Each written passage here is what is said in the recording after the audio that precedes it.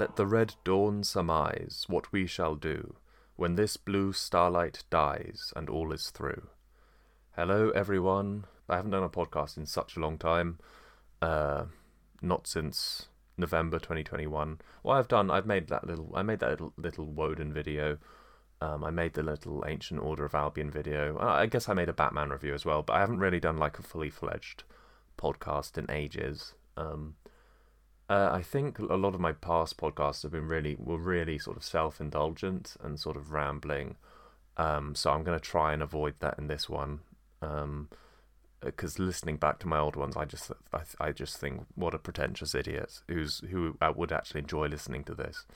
The reason I continued with my podcast is because, people did say that they enjoyed it. So to those people, I just want to say thank you, because I listening to myself, I mean, I don't know, I cringed when I heard myself. So to know that there are people out there who actually enjoyed my old podcasts, you must have a lot more patience than I have. So I have many titles. Most of you know me as just Revo.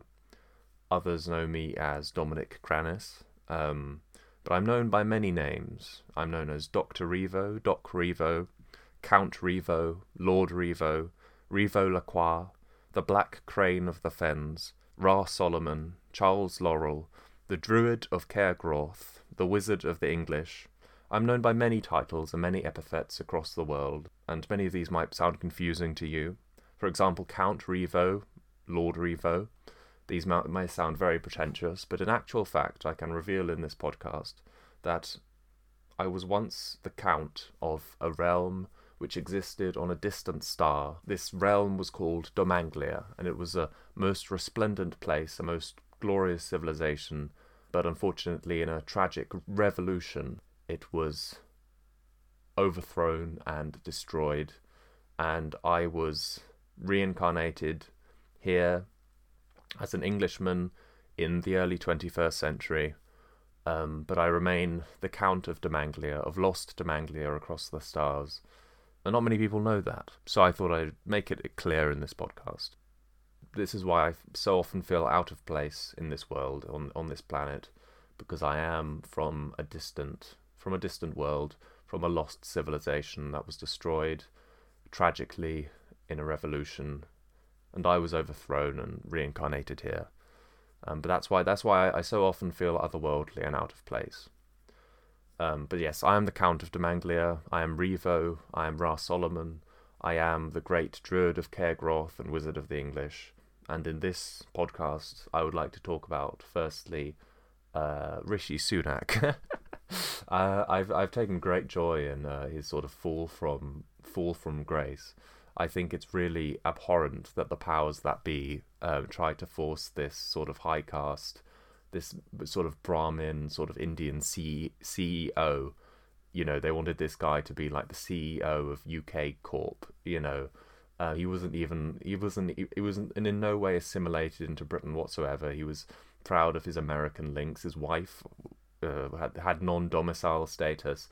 These were unassimilated. These were not Britons. Even Benjamin Disraeli, who was of Sephardi Jewish descent, I often reference him as like an ideal example of what I mean by a assimilated immigrant. He converted to Christianity. He identified as British. I mean, he still had some affiliation with his Jewish heritage, but Rishi Sunak, if he had become Prime Minister, like they were really setting him up to do, he's just an alien. He's just not one of us. He's not one of our nation. He never assimilated. He still was very proud of his American links. He's just this foreign alien banker, this Indian middle manager that they wanted to govern our nation. This is a colonial figure, and I'm so glad that because of the non-domicile status of his wife, he's finally being brought down. Because it really would have been an insult to the English people if he was made Prime Minister of Great Britain, of this great country. So I'm glad that he's being brought down. It's not because he's it's not directly because he's an unassimilated immigrant that is being brought down. It's because his wife is using her non-domicile status to, be exempt from taxation. And so the media are very pro-taxation, so that's why. But it's, it's interlinked. This is the only reason she has this non-domicile status is because she is an unassimilated immigrant and she can get away with it. And Rishi Sunak had like a green card, I think, up until like a year or so ago. An American green card, and he was very proud of it, apparently used to boast about it. This guy was not a part of our nation. This was just some guy. And I've got nothing against India or Indians, obviously, but it's just, I just find it so insulting that they tried so strongly to foist this colonial overlord on us. White people are getting replaced as the middle managers of Globo Homo by high caste Indians, high caste Nigerians, probably because they're more compliant. They're just like how women replaced men in the workforce. They're more compliant. They're more easy to handle compared to white people. And so these are the new middle managers of the global order, the global regime. So globalism isn't going to benefit white people for much longer. Not that it does, but there's middle class white people whom it seems to benefit at the moment, but sooner or later they will be forced out and replaced by these high caste Indians, like the new CEO of Twitter, and people like Rishi Sunak, who they wanted to make the CEO of Britain in a very similar way. The global order has found sort of new middle managers. The Chinese as well, Asians are serving a very similar function. So anyway, that's all. I'm celebrating the downfall of Rishi Sunak. I don't think it's very likely he'll be Prime Minister now. God forbid. But what an insult to us. What a huge insult that they tried to force this colonial overlord onto us. Britain is a colonized country. It's been colonized by the American Empire, the global order, whatever you want to call it. This international capitalist system that is parasitizing us and has turned us into a mere offshore colony of America. What does it say about us? All our sovereignty has been taken from us. Our nation, the nation that once conquered the world, is now the powers that be can, without the consent of the British people, really, because nobody really cares about Rishi Sunak. They only did because the media told them to. They were going to place this colonial overlord in charge of our fair nation. I just find it really sickening, and I'm glad he's been brought down. I think we'll have our first music selection after that little rant. I want to make my podcast more less flabby like it was last time, less self-indulgent, slightly more entertaining. All the music that I'll source in this podcast will either be in the public domain or royalty-free in Great Britain or in its country of origin. So if YouTube are listening to this or Spotify listening to this, get off my back. Get off my back. And if you don't want to listen to the music, if you're listening to this at home, feel free to skip it because my taste in music is quite old-fashioned. But please enjoy our first piece.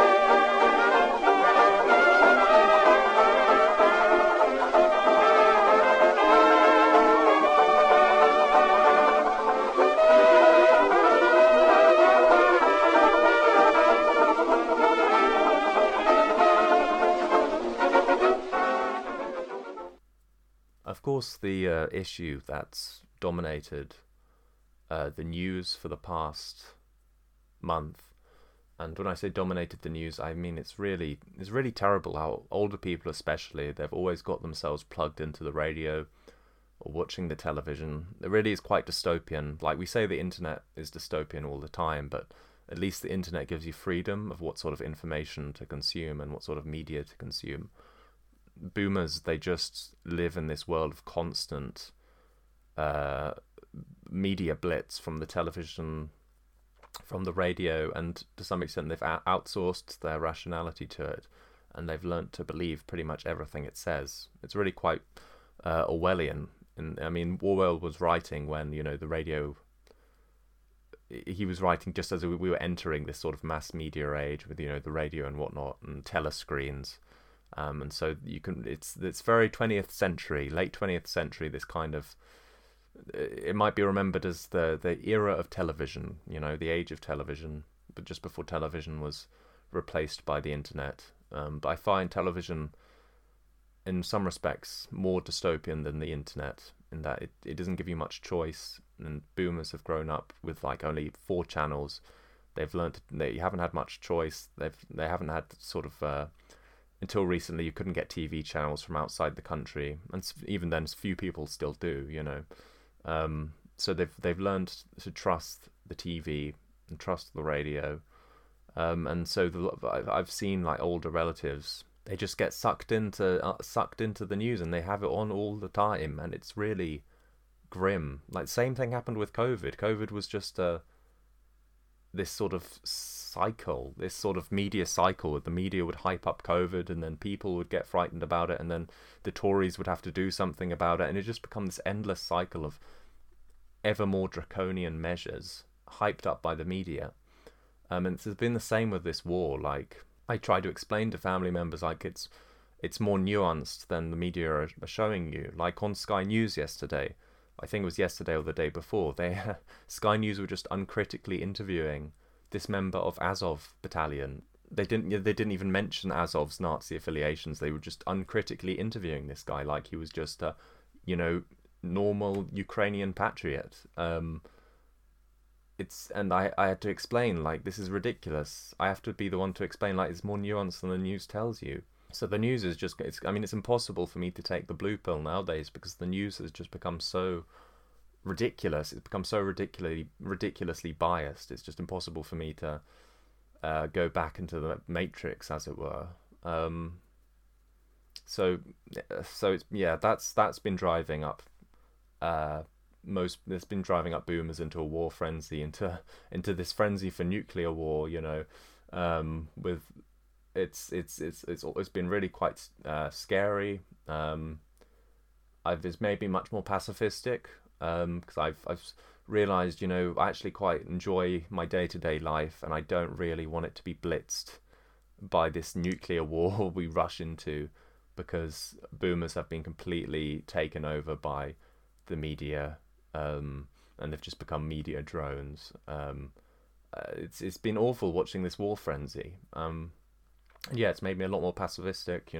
I enjoy my life. I enjoy the comforts of the 21st century, and I don't really want to live in this sort of post-apocalyptic wasteland. It's really made me despise a lot of elements of the right. Actually, I think a lot of the right is driven by this sort of misanthropic bitterness. And you see people, I've seen people on like right-wing Twitter who are sort of celebrating the coming, you can tell they kind of really, they relish the black pills. Like, they really relish the thought of like nuclear Armageddon on some level. They may not say it explicitly, but on some level they kind of relish it, and they relish war. And it's made me very dismayed by them, really. I've been quite disgusted. I don't know what's happened to the dissident right since like 2017, but at some point I think it absorbed the incel movement, and that's just been that's been awful. That's been such terrible. It's been terrible, and the right has become so anarchy as a result, anarchy and misanthropic. And so I've been growing more pacifistic. Obviously, war is preferable to a bad peace. Especially with the modern West. Like, I don't think the modern West is like the perfect example of a bad peace. We are aborting, massacring babies in order to keep our culture of casual sex and promiscuity afloat. We have factory farming. Animals are slaughtered in the most inhumane of conditions in order to keep keep up this rotten society. This is a bad peace. So I'm not a Quaker or anything like that, but I certainly do appreciate peace a lot more, especially in an age of nuclear weapons. And I appreciate when things go right, like when Jordan Peterson's always talking about how it's a miracle that society even functions to begin with. But yeah, as for the war, again, it's been like a month. It's been going on for a month, and again, Twitter's been quite awful with it, because I think the initial response of the dissident right was simply it's sort of the same as the fall of Afghanistan. It was, we don't necessarily like the Taliban or the Russians. In fact, we can probably if we lived in those societies, we'd probably be very critical of them. But that's not of no interest to us, really. We're not living in Afghanistan and we're not living in Russia as dissidents who are persecuted by Western regimes on a regular basis. 14-year-olds are being turned into political prisoners just for hosting sort of edgy Discord chats. There's really no freedom of speech in the West anymore. There's no freedom of political affiliation, and it's getting worse and worse. So while we are dissidents in the Western governments are our enemies. The Western governments are repressing us, and they're trying to replace the native peoples of Europe with demographic warfare. So make no mistake, Western governments, the governments of Western states, no longer represent the interests of the indigenous nations of those states. So the Western governments are our enemies. We're not living in Russia. We're not living in Afghanistan. So really our only interest in this conflict is we hate the West. Whatever embarrasses or humiliates the West, whoever's fighting, the enemy of my enemy is my friend, basically. Well, not even friend, we're just celebrating another humiliation for the Western order. We're celebrating another defeat for NATO. And so that I think that's the initial gut reaction of the dissident right to this conflict, was a sort of tacit support for Russia, not necessarily celebrating Russia, because Russia's a very decadent society as well. It's got massive abortion rates. Same with the Taliban, even conservative factions in the dissident right. I don't think even they would want to live under the Taliban. It's a very staunch fundamentalist society, which is very alien to sort of Western tastes. But even so, we're just celebrating a defeat for the West. A crack in the walls of Babylon, as it were. And so I think that was the dissident right's initial sort of intuitive gut reaction, and I think that was the correct one. And since then, in spaces like Twitter, it's just been one contrarian take after the other. It's been right wingers supporting Ukraine, then people reacting against that and supporting Russia again, then people reacting against that and supporting Ukraine. So it's just been this vain contrarian cycle, really. And so it's become very tiresome. I've really got sick of right wing Twitter or political Twitter, or Anglo Twitter. And I've just muted everyone, and I'm going to use it a lot less in future. But yeah, it's just been this vain contrarian cycle. There are pro-Ukrainian dissident rightists, but their arguments kind of either they have a natural sympathy for the sort of the nationalist struggle of Ukrainians, or they which I sympathize with. I sympathize with. I think that's valid. But there are also those who sort of say, well, it's a war between Europe and Russia. We want Ukraine to be a part of Europe. are you pro-European or not? And I think that's very flawed. It's not a war between Europe and Russia. It's a proxy war between America and Russia. The European Union, as it currently stands, doesn't really represent Europe's interests or the interests of the indigenous peoples of Europe. No Western government currently represents the interests of the indigenous nations of Europe. That's what I'm saying. That's why these governments are our enemies. That's why the West, per se, is our enemy. For as long as it does not represent the interests of its own people, for as long as it represents the interests of paedophilic parasites, like those who financed Jeffrey Epstein and Ghislaine Maxwell. And by the way, what happened with that? Like, Maxwell was Jeffrey Epstein killed himself in suspicious circumstances, and then Ghislaine is imprisoned. But where's the witch hunt? Like, why aren't we looking for the people who paid them? They were just arrangers for a much bigger fish, and there's been no witch hunt whatsoever.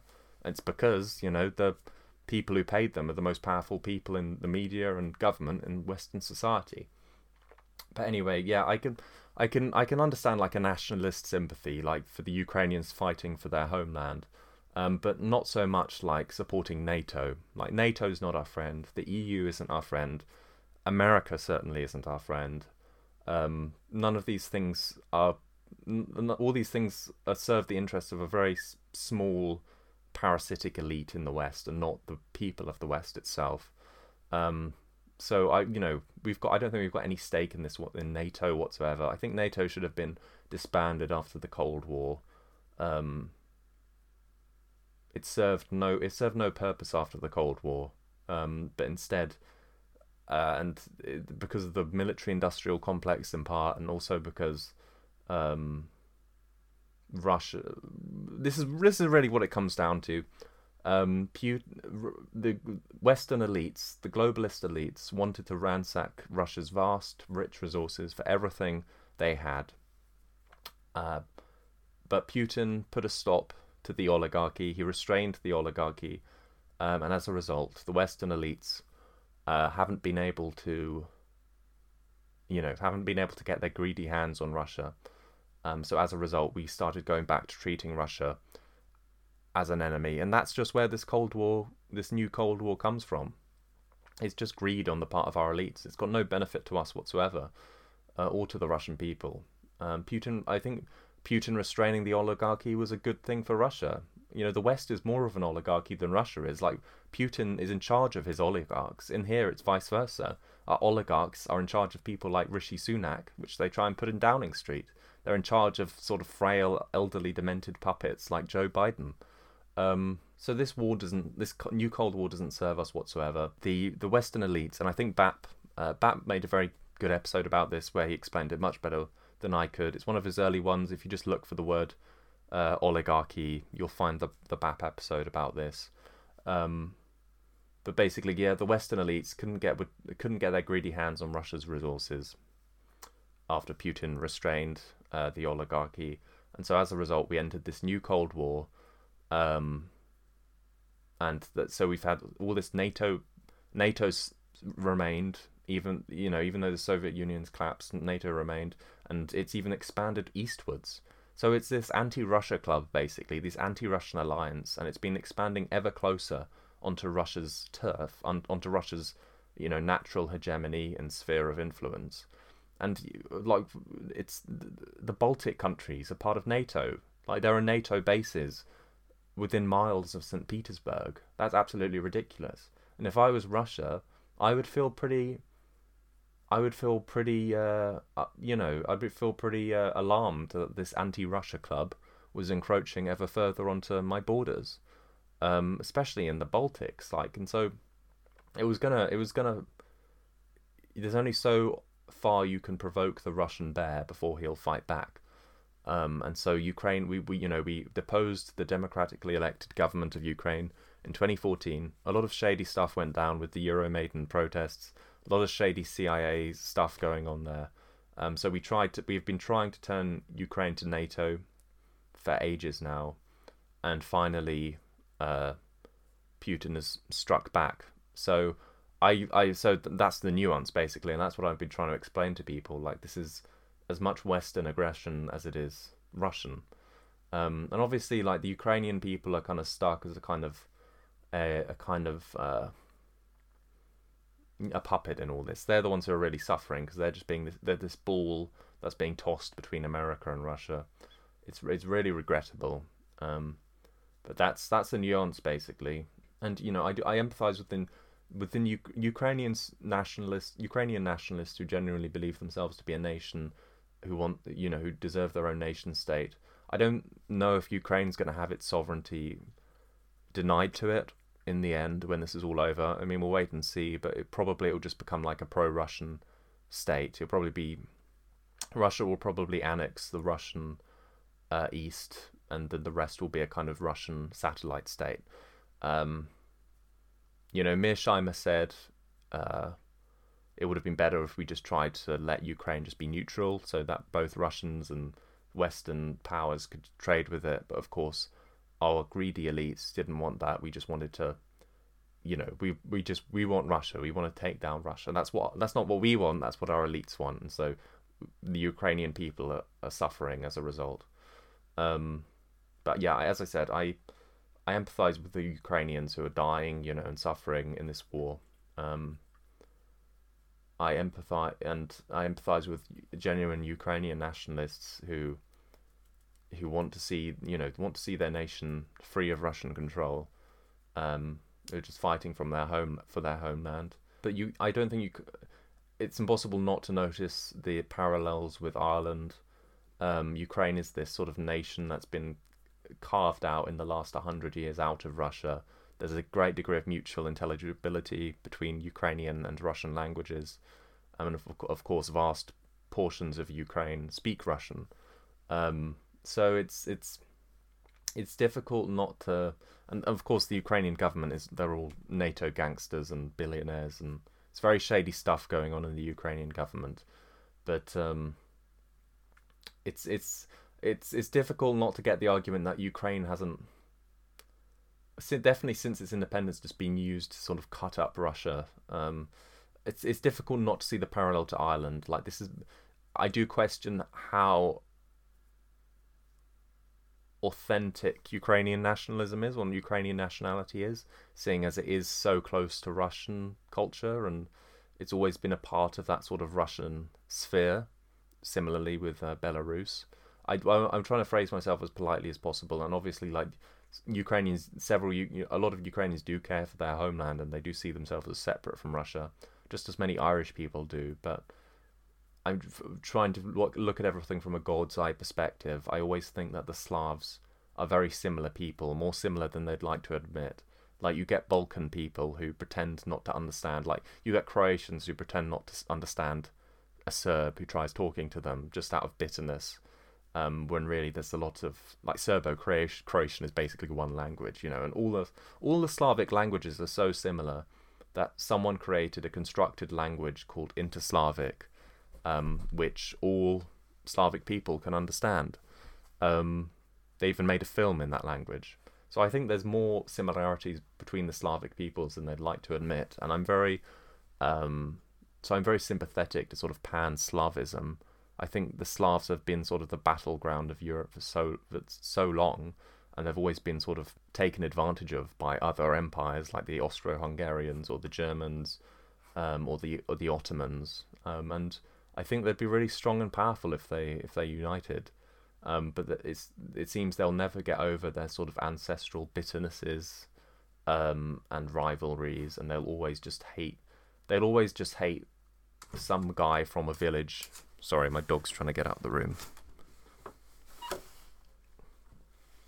They'll always just hate some guy from a village a few miles away from them who speaks a slightly different dialect of Slavic to them. They'll always hate that guy with a genocidal, seething hatred, and so they'll never be able to unite as a people. So I find that rather sad. So I am sympathetic to Pan-Slavism. A great Slavic empire from Prague to Vladivostok. I'm very sympathetic to that ideal, just as I'm sympathetic to Pan-Arabism and sort of a Pan-Hispanic state, in Pan-Spanish state in the in South America, and Pan-Angloism. I'm very sympathetic to these causes. I'm a pan-nationalist. I try and look at these things from a God's eye point of view.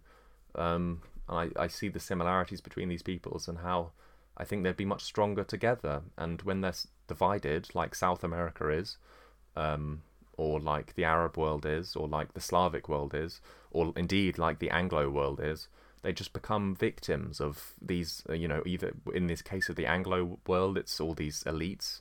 In the case of the Spanish America, it's the United States, and the same with the Arab world and the Slavic world. We're all getting victimized by these elites, by the United States, and we'd be much stronger together. And I mean, all nationalist movements were pan-nationalist originally. Like German nationalism was German pan-nationalism originally. Like, it was a movement to unite these separate German countries into one stronger nation state, and that made Germany the most powerful nation of Europe, which it remains to this day. So, I'm very sympathetic. So while I'm sympathetic to you, what I'm trying to say is, while I'm sympathetic to Ukrainian nationalists who are fighting for their homeland, I'm also sympathetic to sort of, Slavic pan-nationalism, to Russian attempts to reunite the Slavic world under their sort of sphere of influence, especially to unite, the Belarusians and the Ukrainians have very little difference with the Russian nation, and they're trying to reunite these people into their folk, and obviously it's difficult for me not to sympathise with that, because the very same argument could be made with Ireland. You could argue that Ireland is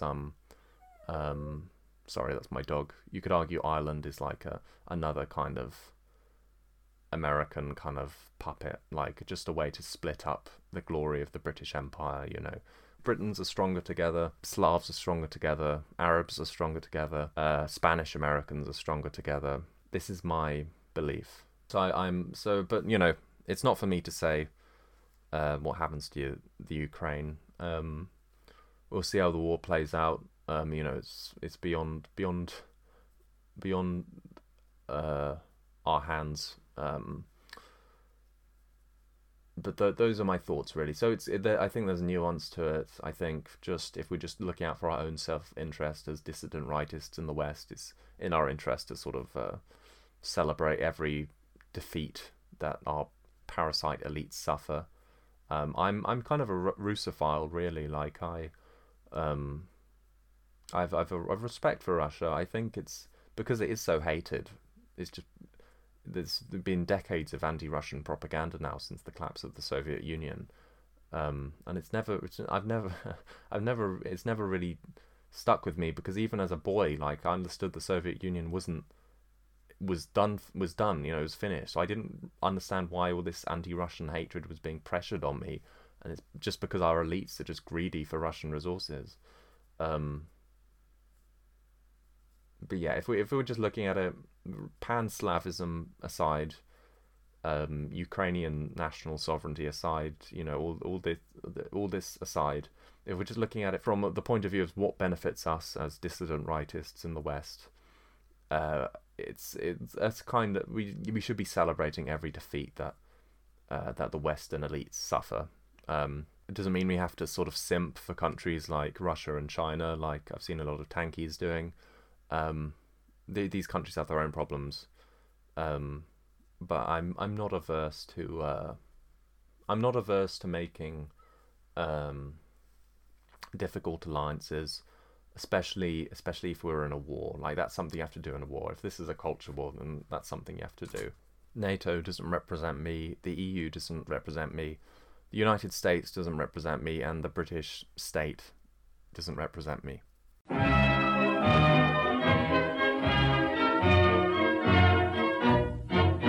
I've got a treat in store for you.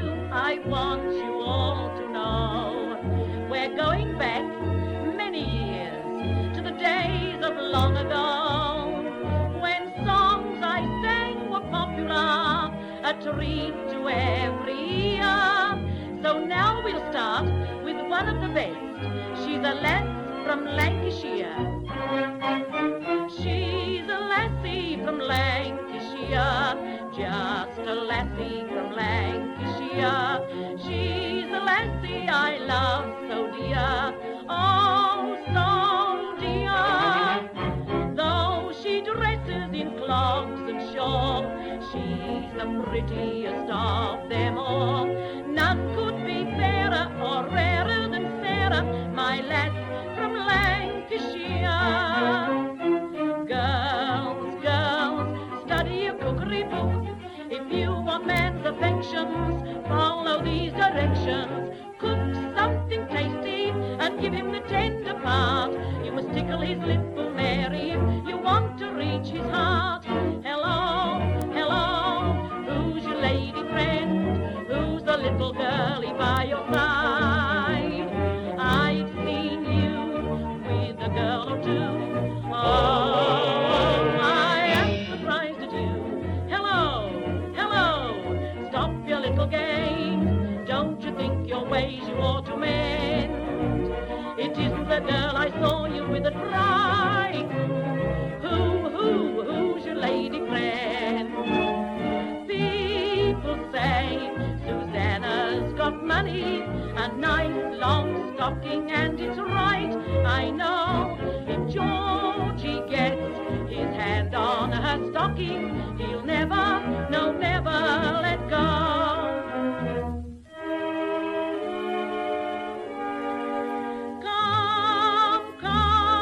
Come and make eyes at me down at the old Bull and Bush. Come, have some port wine with me down at the old Bull and Bush. Hear the little German band, la la la la la la la. Just let me hold your hand, dear. Do, come and have a drink or two down at the old Bull and Bush. It's a long way to Tipperary, it's a long way to go. It's a long way to Tipperary, to the sweetest girl I know. Goodbye, Piccadilly, farewell, Leicester Square. It's a long, long way to Tipperary, but my heart's right there. It's a long way to Tipperary, it's a long way to go. It's a long way to Tipperary, to the sweetest girl I know. Goodbye, Piccadilly, farewell, Leicester Square. It's a long, long way to Tipperary, but my heart's right there. Man is so much with prejudice imbued, that love and hate arise from latitude. What else can cause such petty strife to breed along the Cheviots and flowing Tweed? No sober sense could disagreement bring twixt Britons with one country and one king.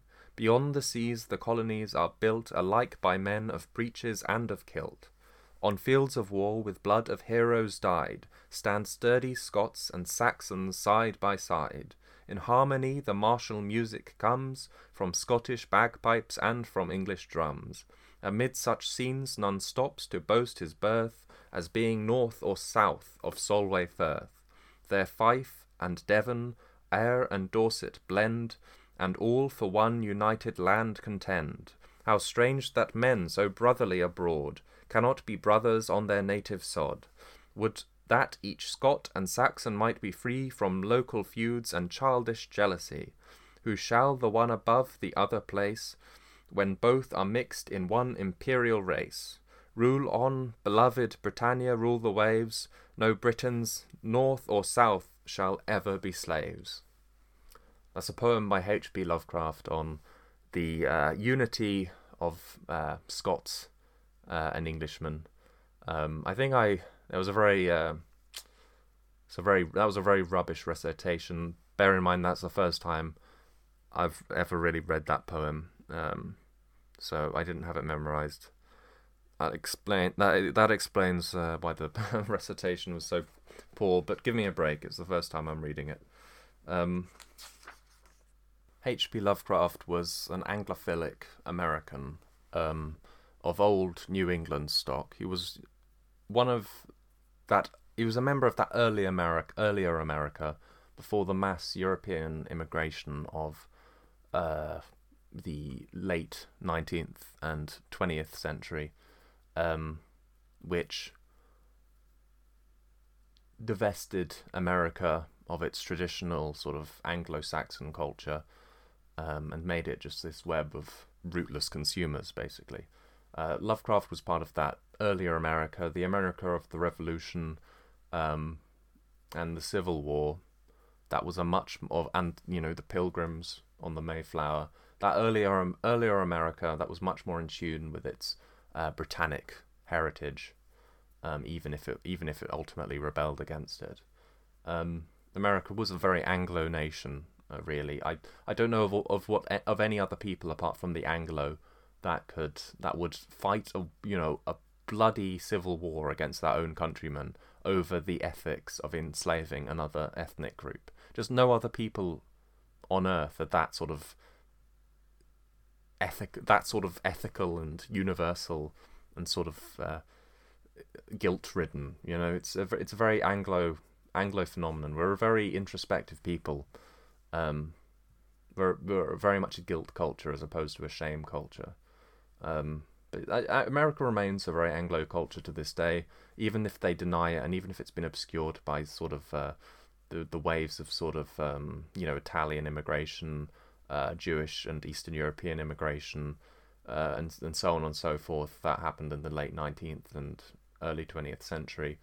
That really was the fall of America in many respects. But as I've gone over in articles like on Saxon Liberty, which you can read on the Mallard, and in previous podcasts like Love, Beauty and Horror, or my video The Ancient Order of Albion, those waves of European migration really kind of severed America from its nationhood, from its traditional identity. But still, I'd say America is still a very Anglo nation, more than it would like to admit. They speak English, for goodness sake. I'd say most Americans probably have more British ancestry than anything else.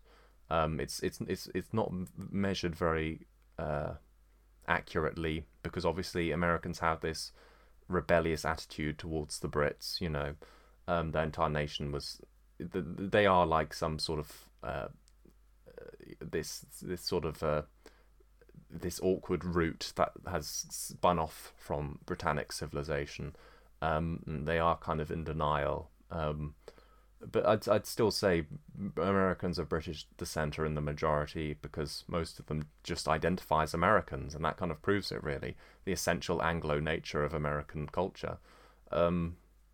And British Americans would rather be rebellious and identify as Irish Americans or German Americans and whatever. So it's not very accurately measured, but I'd say most of them are still British Americans. And you can tell this very easily by how many of them.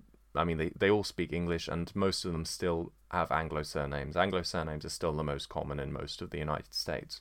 Surnames like Jones or Smith, or Johnson or whatever, So this is a topic that consumes me quite a lot. I'm an Anglo pan nationalist. I think the only way Anglos can survive as a people is by reiterating our identity, and realizing our common kinship. And H.P. Lovecraft was part of that older America that was closer in tune with its history, with its ancestral Anglo-Saxon identity, and I've written about this before and talked about this in my podcasts. But it's a shame that it's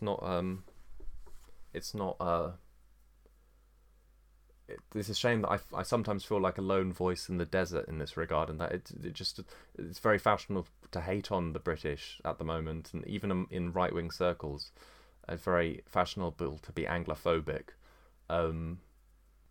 I do feel like a lone voice in the desert trying to get this across. I think it's kind of become a bit of a life mission for me to sort of reassert a sort of Anglo identity across the world, because that's the only way we'll survive as a people. That's only it's not just the way that Britain will survive. I mean, Britain has suffered such huge brain drain through its colonization projects. It's ridiculous to have to give up all these people that we sent overseas and say they're not British anymore. They're as British as I am. An American wasp is as British as I am. Same with an Australian or an Anglo-African or an Anglo-New Zealander. But as I said, I've been over this many times before. But yeah, it's just a shame that I seem to be the only one who cares about this issue. And everyone's maybe it's part of that guilt complex and British identity. Everyone's trying to rebel. No one wants to be British. Everyone's rebelling against it. To think we've gone to this from ruling the waves and 100 years ago. When Lovecraft was writing, although the British Empire was beginning to fade, it was a very it was a mark of pride for an American to say he was of British descent, and that's what Lovecraft was. He was very proud of his Anglo ancestry. But it really goes to show you mass immigration has been a problem for a long time in America before they exported it to the rest of the world. It's not even mass immigration, really, it's colonization, because the culture is completely transformed. But we take it for granted now, but what was, if I was an American like H.P. Lovecraft in the early 20th century, and they were like Italian American gangsters who were born in Sicily, running about on the streets of the cities that my forefathers built, causing all sorts of mob violence, I would be horrified. I mean, how is Al Capone different to the Rotherham sex scandal, like with Pakistani men raping English girls, and that still hasn't been sorted out at all. It's the same thing, and we just take it for granted now. Like now when we think of Italian Americans, we just think of all these stylish movies by Martin Scorsese. But if you look at it from the perspective of an American like Lovecraft in the early 20th century or the late 19th century, it's abysmal. Like when has there ever been a time when the elites imported cheap labor from overseas and it hasn't caused massive crime and social chaos and social disharmony? It happened 100 years ago with the Italian Americans starting the Mafia in the United States and all the bloodshed that caused, and it's going on today with cases like Rotherham. Like, it's the same thing. The Mafia was basically the American Rotherham, but worse in many respects, because there's so much bloodshed at the hands of sort of Italian American gangsters, and now we just treat it like a joke because it's been mythologized in these movies by Italian American directors. It's ridiculous. Is the same thing going to happen with Rotherham? In 50 years in Britain, I really do fear that mass immigration to Britain, this colonization of Britain, is just going to have the same effect as it did in America. We'll just get used to it, and 50 years down the line, it will just be part of the British story. And this is what they want. This is why they try and fabricate this fake diverse past for Britain. Diversity built Britain. It's so they're already trying to normalize it. They're already trying to normalize the social and mythologized, create a narrative around the social disharmony of the next 50 years. So that when it gets much worse than this, there'll be less of a response to get rid of these people from our land, like these Pakistani rapists and whatnot. They're trying to engineer social harmony. They're trying to make us like, and maybe you can say the Sacco and Vanzetti case in America. Maybe you could say that was like another similar kind of psyop, a similar kind of attempt to get Americans used to the idea of all these Italian American anarchists, all these Eastern European and Italian American anarchists and mobsters on their streets, trying to get the American public used to this idea of these aliens in their land, these alien criminals in their land, and accept it. But I just think it's awful. I think it's been happening in America for such a long time and nothing was done about it. So I really fear the same thing is going to happen in Europe, and it'll just be normalized and mythologized, and in 20 years time we'll just have films about Pakistani rape gangs or something. We'll have the Martin Scorsese of Pakistani rape gangs, basically. And then we won't be able to imagine a Britain without Pakistani rape gangs, just as Americans now can't imagine an America without funny, quirky Italian-American mobster guys, you know. It'll just become part of the culture. And I really do fear that, because we'll be much worse off for it. Just as America has ultimately been much worse off for this Italian-American mass migration, which just brought America bloodshed. It brought America pizza, but also that I don't think that's really been worth all the bloodshed over the past 100 years. Do you? So it's awful, it's cruel, it's evil, and I feel no shame about expressing my disgust with this slavery, this importation of cheap labour. That's all it is. It's the same fundamental thing as the Atlantic slave trade.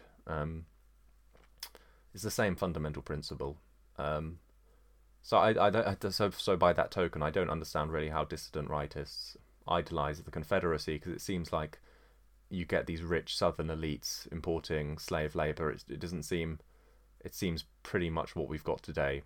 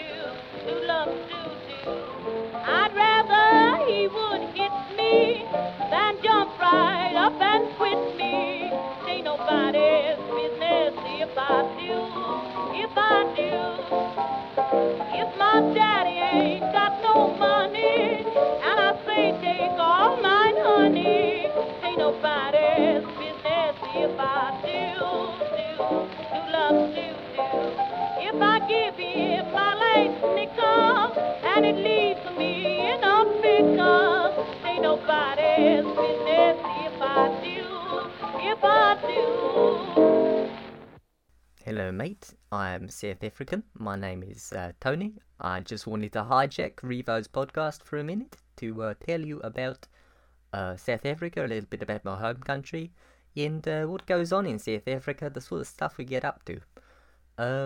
So I just wanted to make it very clear, I'm not a racist. We haven't been racist in South Africa for a long time.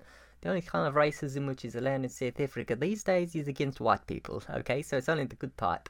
But we haven't had any of that nasty stuff for a while now.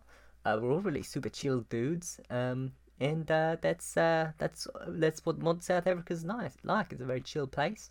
Lots of lovely beaches, lovely girls,